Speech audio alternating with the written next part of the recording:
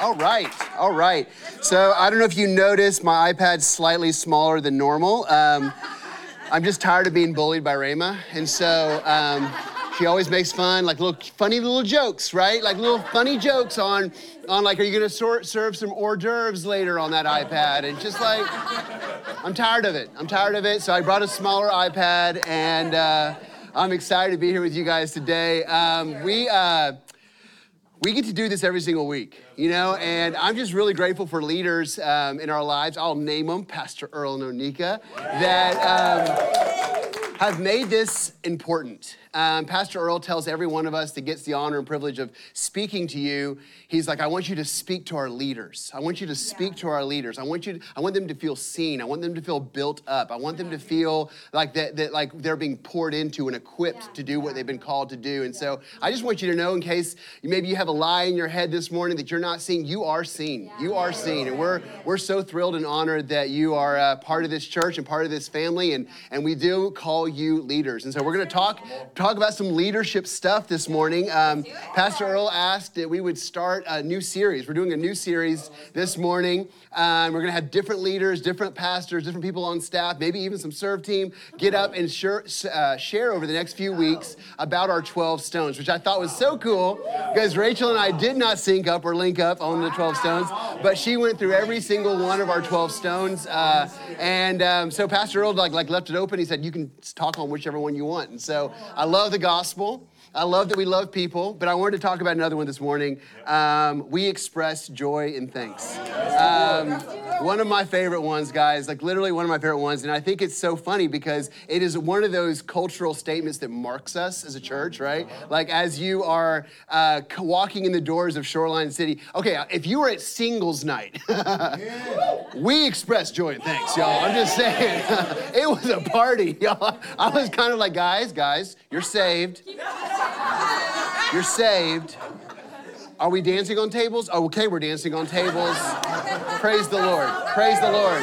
May he be lifted up. And so we are a group of people that express joy and thanks. And I was really like kind of taken back by this in Philippians. We, as a church, as leaders in this season, if you watch this later, and this is after the month of March, but in the month of March, we've been going through the book of Philippians. Pastor Earl's been doing some amazing scriptures. We've been reading it as a team and as a church over and over and over again. And I was starting over again yesterday and starting in Philippians chapter 1. And remember, Pastor Earl did this message on this season, what was happening in Philippi this season, who Paul was talking to.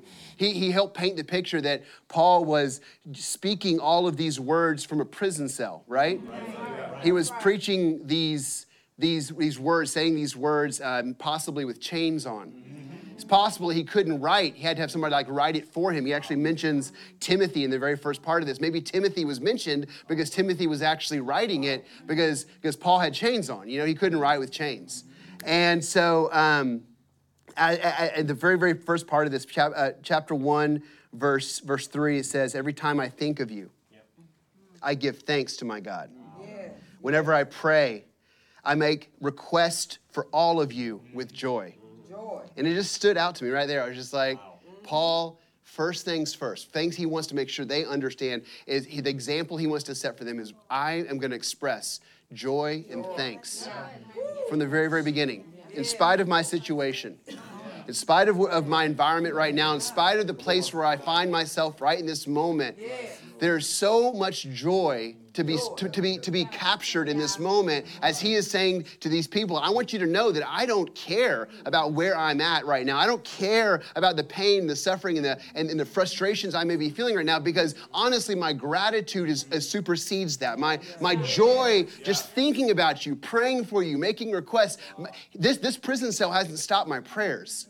This prison cell hasn't stopped my ability to worship and thank God. And he's just expressing this. He's setting an example not only for the church at Philippi, but also for us. That's all right. And I was just thinking as I was like reading just these like 2 short verses, I was thinking about how Paul could have said, I just want you to know how hard it's been, you know? I just want you to know.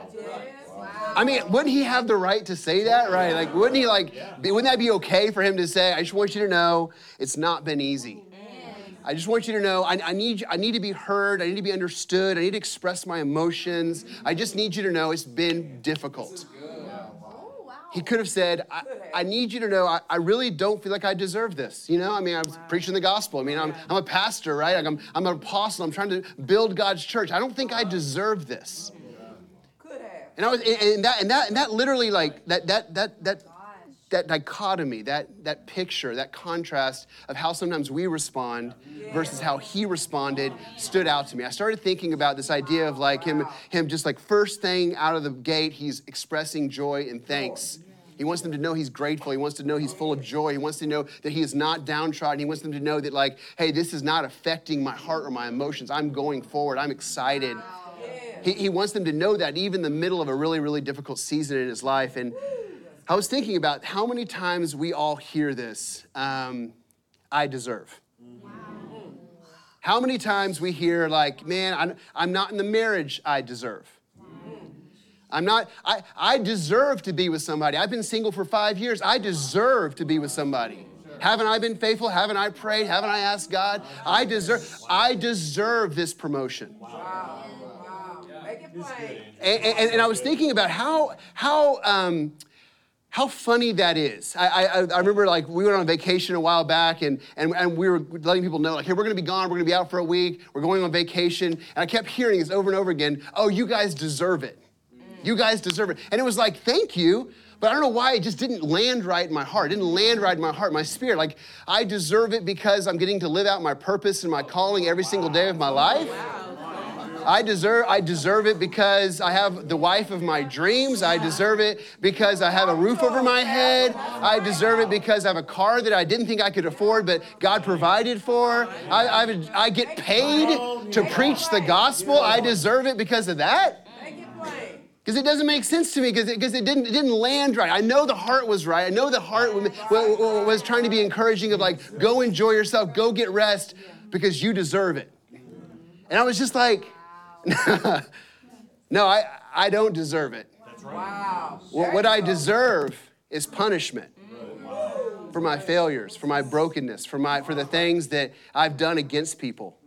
The times I've gossiped, the times that I have treated somebody unjustly, the times that I've looked down on somebody else for doing the same thing that I do every single day. That I deserve punishment. I deserve judgment. But that's not what he gave me. Psalms 103 says, this in verse 10, it says, he does not punish us for all of our sins. He does not deal harshly with us as we deserve. For his unfailing love towards us, towards those who fear him, is great, as high as the heights of the heavens above the earth. He has removed our sins far from us, as far as the east is from the west. The Lord is like a father to his children, tender and compassionate to those who fear him. The thing about Christianity, the thing about us as leaders at Shoreline, the thing about being a part of this church is that we don't get what we deserve. That's the thing. That's the amazing, beautiful thing about this gospel story is we don't actually get what we deserve. He gives us, promises us, puts us on a path of something we don't deserve. So as we're praying, what would change? What would change in our hearts if we're like, God, give me a job I don't deserve? God, I'm just asking you to provide for me a car I don't deserve. God, I just ask, God, if you would do a work, bring the spouse, not that I deserve. You don't want to be married to the person you deserve. I'm just going to tell you right now.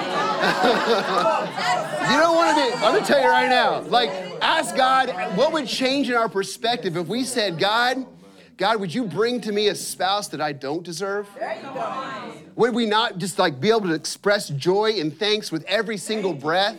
I heard this incredible story, and I want to challenge us with it. I'm closing with this story, but I heard this incredible story on Monday. Michelle Shelley, the amazing mother of Felix, at our campus in Guatemala, was sharing that they had this girl that showed up. She had been in Guatemala for 2 days. She shows up at church. She's not expecting what she is experiencing as she walks through the door, and she just kept saying, like over and over again, as so many of us did, right? Like you walk into Shoreline, you're like, what is going on here? Like, are these people smoking something? Like, what is happening right now? And she was just blown away by the coffee and by the bread, and she was blown away by the way she was treated. And someone was like, "Come sit by me. I want you to have a seat. I want you to know people." And she was introduced to like 15 Connect groups in like 5 minutes, and she was just like blown away. And when they asked, "Hey, is there anybody here for the first time?" She like literally shoots both hands up. She's like, "I'm here for the first time." And it's like there's like this lack of shame or regret or remorse about saying like, "I've never experienced something like this." That's all right. What happens to us when we go through Growth Track and we get to hear for the first time that maybe we're leaders? You know, maybe you've never heard that your entire life, and someone says, "You're a leader." We see leadership. There's purpose in your life. That what you do and the way you think and the way you talk affects other people in your world, and God's gonna use you. When we hear that for the first time, we're like, "Oh my gosh, not me, but maybe possibly. I'm gonna show up on the host team and see what happens." And then all of a sudden, it's week in and week out, we get involved in a Connect group. And then we're asked, could you park? Would you mind parking maybe just a little further out, because we got first-time guests, right? You know, they're coming in, and we want to be able to park up close, and they got kids, and so all of a sudden it's like, hang on, that wasn't what I signed up for. I mean, I've heard this so many times, and if you said it, there's grace and there's mercy, okay? So okay, but I've sat in so many coffees and said, I heard this same phrase, "Well, I thought I was the one." Remember the one. We know that's our cultural statement here at Shoreline. You know, remember the one. Well, we're asking you to park outside. We're asking you to serve maybe one more service. We're asking you to lead a Connect group. Well, what about me? I thought I was the one. Come on. Wow. I probably have said it too. So like, honestly, like, I probably said it too. I'm good at getting a bad attitude sometimes. And so like, but I just started thinking about this, and I started thinking about my own life, and I started thinking about my daughter. I started thinking about how Hannah and I could have felt a feeling in our lives of 15 years of marriage and no kids, and could have felt a sense of like, man, why don't we deserve children? Why don't we deserve, to have a baby in our lives? We've always wanted kids, and it's something we love kids, and I just was just impressed as I was preparing this, that God gave us our daughter. Yeah. Thank you, Jesus. Yeah. Thank you, Lord. That we don't deserve. That's right. We waited 15 years for this baby. That's all right. Because he wanted us to have a little girl we didn't deserve. Right. That's all right. She wasn't born yet. Yeah. How could she come into our family when she wasn't born yet? And so when God takes this baby in Arizona and like brings her, puts her in our home. Thank you, Jesus. Praise God. We had people in our lives that gave us money. $50,000 so that we could bring her into our home. Right. We don't deserve that. People are watching her on Friday and Saturday nights, and they're not, they're doing it just because they love us, and we don't deserve that, so we can go on a date night. People helped us move into a new home that we don't deserve, and helped us to move in completely. I didn't lift a box, and Hannah didn't lift a box. People served us so much and so completely, and we don't deserve that. And I just wonder if our postures would change, if it would be easier for us to express joy and thanks if we started realizing that we have been given a life, we've been given a community, we've been given a church that we do not deserve. What would change in our hearts if we started realizing that? And more importantly, the reason we express joy and thanks, more importantly than any other reason, is because there's a lost and dying world fighting and clawing for what they deserve. And they don't realize that there is a God in heaven who loves them with an everlasting love. And he has said, I want to offer you a life you don't deserve. I want to surround you with a community you don't deserve. I want to give you a purpose and a calling you don't deserve. And I want to show you what a life abundantly lived can look like for the rest of your life. This is why we express joy and thanks, Serve Team. Love you guys so much. Thank you so much.